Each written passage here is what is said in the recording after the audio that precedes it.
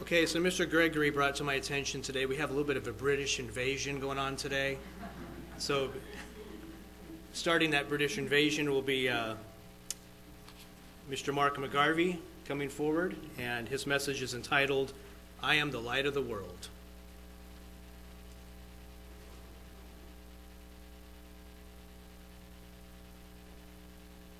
Good afternoon, chaps.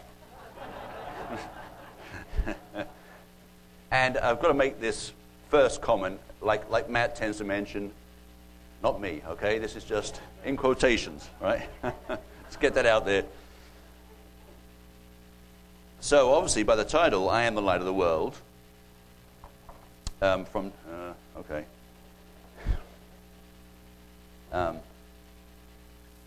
it's found in John 8:12. So let's go straight away to that scripture. John chapter 8 and verse 12.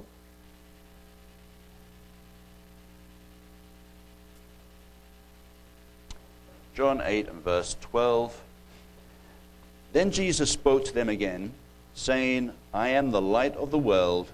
He who follows me shall not walk in darkness, but have the light of life. So what did Jesus mean when he said, I am the light of the world? What significance did it have in his teaching, his ministry? What does it mean to us? And how do we fit into this statement? Now, it's one of the 7 I am statements that Jesus made, and I think they're all covered in the book of John. I am the bread of life. I am the door of the sheep. I am the good shepherd. I am the resurrection and the life. I am the way, the truth, and the life. I am the true vine, and I am the light of the world. One of the 7 I am statements that Jesus made, both, and of course also making sure he has that I am at the start of each one, which brings into his divinity, that he is the great I am. So let's look at this verse again, though, here. John 8, verse 12. He who follows me shall not walk in darkness, but have the light of life. That is what we strive to do daily, isn't it? Follow Christ. Go after him. Obey him. Heed him. Follow his example. Believe in him. Believe that he is the Son of God, the Messiah, the chosen one. If we follow him, we will not walk in darkness, because there is no darkness in him or around him. He is our brilliant light, shining through the darkness of this world, and his brilliant light leads to eternal life. The subject of light is not only found in the words of Jesus in the Gospels, but it's also mentioned at the start of the Bible in Genesis, and goes right through to the conclusion of the Bible in the book of Revelation. So, with that in mind, let's begin that kind of, mini study and look at that. Genesis chapter 1 and verses 3 through 5. Genesis 1 and verse 3. Then God said, let there be light, and there was light. And God saw the light, that it was good. And God divided the light from the darkness. God called the light day, and the darkness he called night. So the evening and the morning were the first day. So the earth was without form and void, as it says back in verse 2. So it was dark, and he commanded there to be light. He created light. He created our sun, to provide the light for us, for planet Earth, and put Earth in its orbit, perfect 93 million miles from Earth. To give the temperature that's just right for humans to exist on planet Earth. And there in verse, what verse was there? Verse 4, and God saw the light that it was good. By declaring it good, he gives it his blessing. So here is the connection to the book of John, you see, verses 3 through 5. God created the light. The world needs light to keep going, to exist. Without the light, there's a lot of physical animals would suffer, including ourselves, will not be 100%. Plant life, trees, everything needs that light. I mean, the world could exist, I'm not sure for how long, but not long. We need that light from the sun. So Christ came to earth and became the spiritual light of the world. He became the spiritual light of the world. The world needs light. And the light of the universe came to earth and walked among the people of Israel, Judah, 2,000 years ago. So let's jump back forward, sprint back forward, back to the book of John. And we will look at John chapter 1, verses 3 through 5. John chapter 1, verses 3 through 5. Verse 3. All things were made through him, and without him nothing was made that was made. In him was life, and the life was the light of men. And the light shines in the darkness, and the darkness did not comprehend it. So these first few verses of John explain God the Son who became Jesus Christ, who was the creator of the universe, and through him all things were made. In him was life. Life wasn't created in him, because he has always existed. So he exudes life. Life emanates from him and always has. The life and light, which are so much stronger than darkness and death, which exude from Satan. So here in verse 5, we see that the light shines in the darkness, and the darkness did not comprehend it. So, what does that mean? Well, there's a little excerpt here in my study Bible about that one verse, verse 5. The word translated, quote, the word translated comprehend can mean 1, to take hold of, 2, to overpower, or 3, to understand. Therefore, this verse may mean that darkness did not positively take hold of or understand the light, or that darkness did not negatively overcome the light. Both statements are true. Humans did not appropriate or understand the light, nor did they overtake or overpower it. Although Satan and his forces resist the light, they cannot thwart its power. So when Lucifer was cast out from God's presence and became Satan the devil, he became an angel of darkness, of evil, and he and his demons embraced that darkness. They can use it to hide, to deceive. And when we have a world that is spiritually blind, they can't discern between good and evil, wrong, right and wrong, or what's worse, how some people will just know what they're doing is wrong and bad, but they'll do it anyway because it will make them rich, give them a temporary high, or empower them. So as we read in John chapter 1, verse 5, and the light shines in the darkness, and the darkness did not comprehend it. The darkness did not comprehend the light. Satan has been prowling the earth for millennia, looking to deceive as many as he can, even the elect if he can.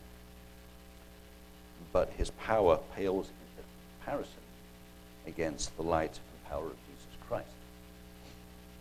Jesus lived and walked the earth for about 33 years, but the power and light he created and showed us from back then, 2,000 years ago, never dimmed, nor will it.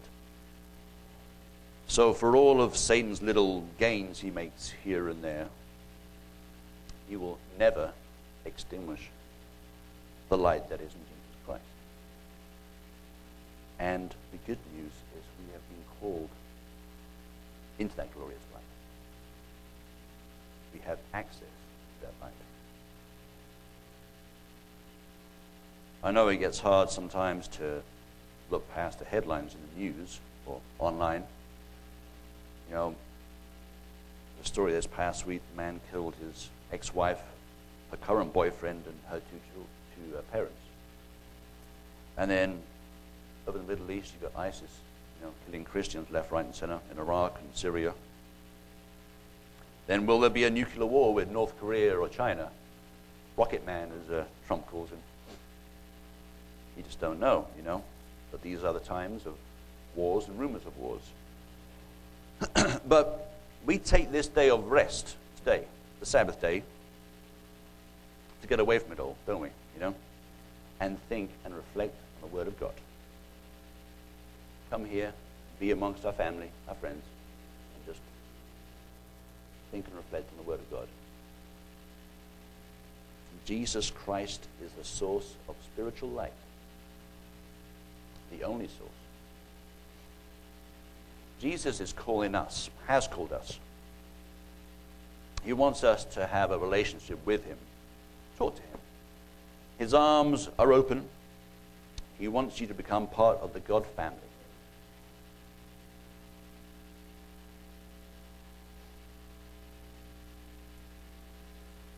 As it says in 2 Peter chapter 3 and verse 9, the Lord is not slack concerning his promise, as some count slackness, but is long-suffering toward us, not willing that any should perish, but that all should come to repentance. That's the part I want to concentrate on, the last half of the verse. Not willing that any should perish, but that all should come to repentance. He is long-suffering. He's patient. He will fulfill his promise. And among those promises is to return. He will return. There's a reason you're here today. There's a reason you've been coming here for years. God has called you out from this world of darkness. And as he is the light of the world, he wants us to shine our light, to follow his example, to emulate Christ. And that's a tall order, I know. And we need to help others see the light that is in Christ Jesus.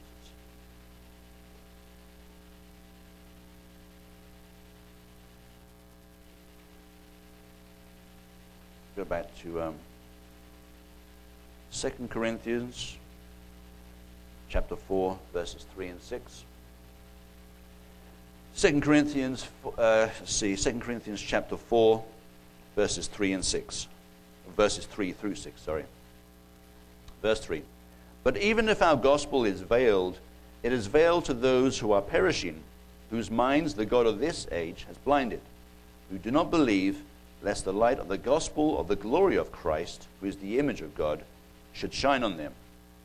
For we do not preach ourselves, but Christ Jesus the Lord, and ourselves your bondservants for Jesus' sake.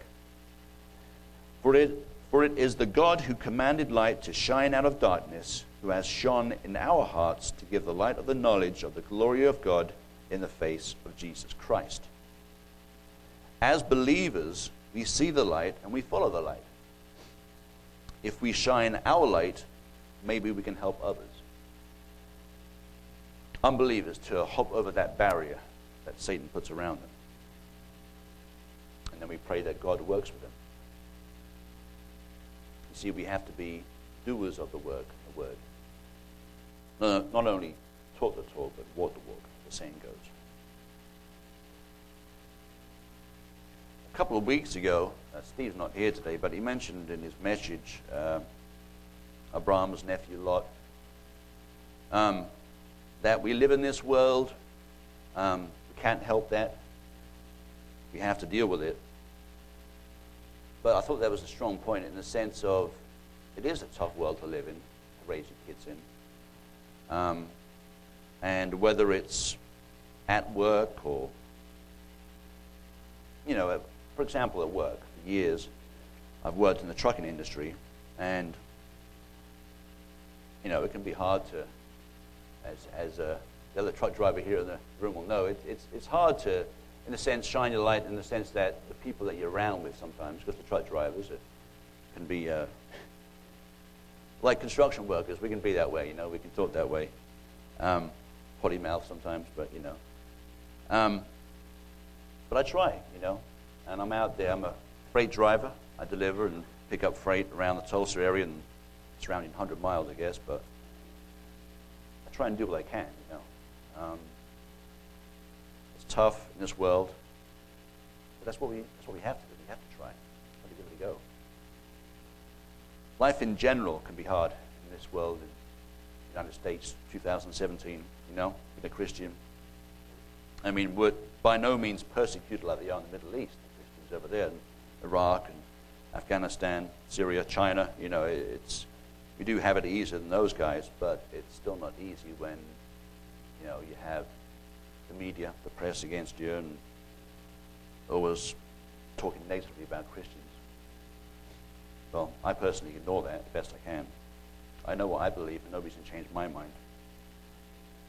So, in this increasingly dark world, if we follow Christ's example of shining our light, like his light shone so awesomely, it will please him.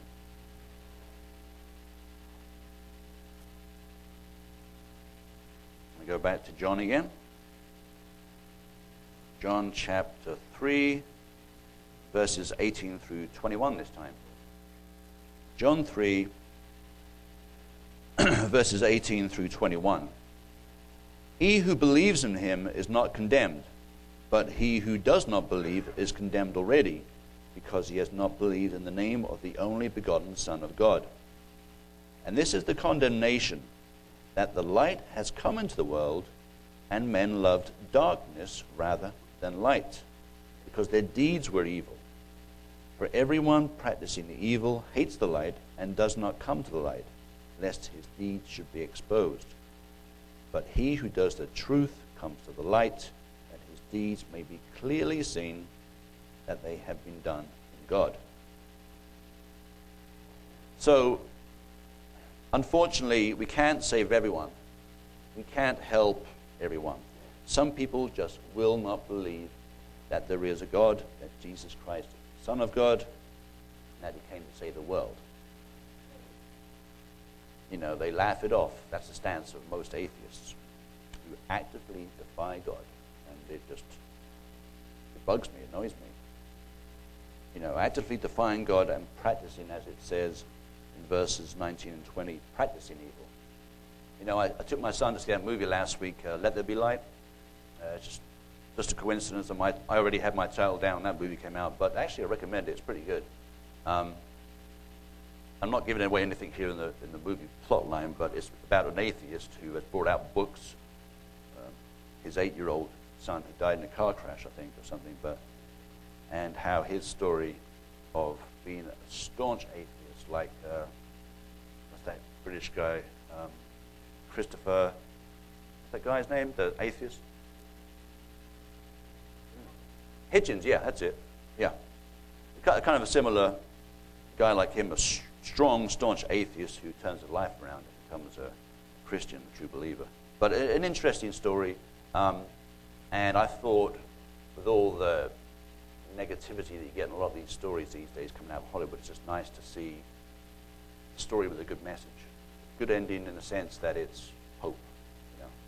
You know, with all the blood and gore and the violence and the sex that goes on coming out of Hollywood, it's good to have something completely different that has a nice Christian line running through it and a good story. But, you know, many of the scribes and Pharisees lived to destroy Jesus. He raised people from the dead. You know, he miraculously healed people and spoke and taught the truth. But they were blind to his divinity. In their eyes, the Messiah wouldn't dine and drink with sinners, wouldn't talk to prostitutes. No, in their eyes, the Messiah would do this, this, and this. He doesn't fit that mold. He's not the Messiah. Can't be. He's a false prophet, blah, blah, blah. Completely blind to his divinity. Only someone who had the power of God working in them could resurrect anyone. Lazarus, for example, one of my favorite stories in the Bible, one of Jesus' closest friends. Dead 4 days. His body decaying in the tomb. And Jesus brought him back to life. Incredible.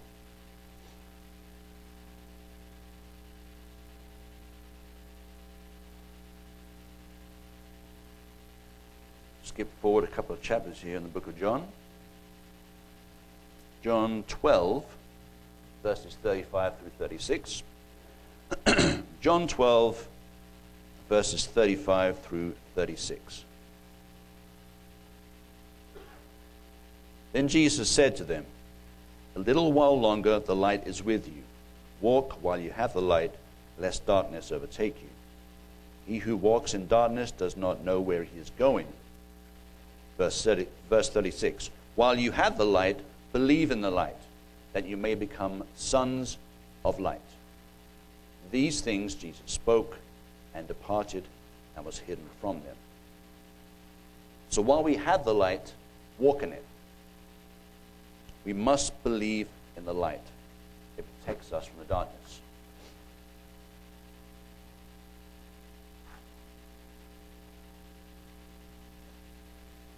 Christ's light empowers us so we can defend his word, so we can speak up and defend our fellow brothers and sisters. So as I mentioned earlier, the narrative of light in the Bible runs from start to finish, beginning in the book of Genesis, which we read earlier, where God created light from darkness. And the book of Revelation completes the Bible and mentions light there too. So let's go to that. And got 2 verses here in Revelation. Revelation 21 and verses 23 through 25. And I mentioned these scriptures on message at the feast, but it's very relevant and very important to read these verses often. Revelation 21, verses 23 through 25. The city had no need of the sun or of the moon to shine in it, for the glory of God illuminated it. The Lamb is its light, and the nations of those who are saved shall walk in its light, and the kings of the earth bring their glory and honor into it. Its gates shall not be shut at all by day. There shall be no night there. And I thought that's a bit of an eye-catching piece there. The gates will never be shut. I mean, you think about it, this is the start of at the end of the 1,000-year reign of Christ and the start of the great white throne judgment. There's no need for the gates to be shut at all. This is a time now of unbelievable peace and happiness and prosperity. There's no need to shut any door anywhere, any house, any gate anywhere. There's no need to. Because there is no more evil in the world. No more badness. It is a beautiful, peaceful world. No need to shut the gates. The glory of God will illuminate the New Jerusalem. There's no need for light from the sun. The Lamb, Christ Jesus, is its light. There will be no night there because of the constant, dazzling, powerful light. And over in Revelation 22, just a few verses down the way, Revelation 22, verses 3 through 5, we read, "And there shall be no more curse, but the throne of God and of the Lamb shall be in it, and his servants shall serve him. They shall see his face, and his name shall be on their foreheads. There shall be no night there. They need no lamp, nor light of the sun, for the Lord God gives them light, and they shall reign forever and ever." So by being no night there, no need for a lamp or light from the sun, Christ fulfills his teaching and proclamation of himself as the light of the world. He fulfills it right there. The light that emanates from him will be so powerful that the light from the sun is not necessary. A truly awesome picture. As the line in the current Newsboys song says, there's nothing greater, nothing stronger, nothing higher than the name of Jesus. How true that is. Let us shine our lights and imitate him as best we can, because Jesus Christ truly is the light of the world.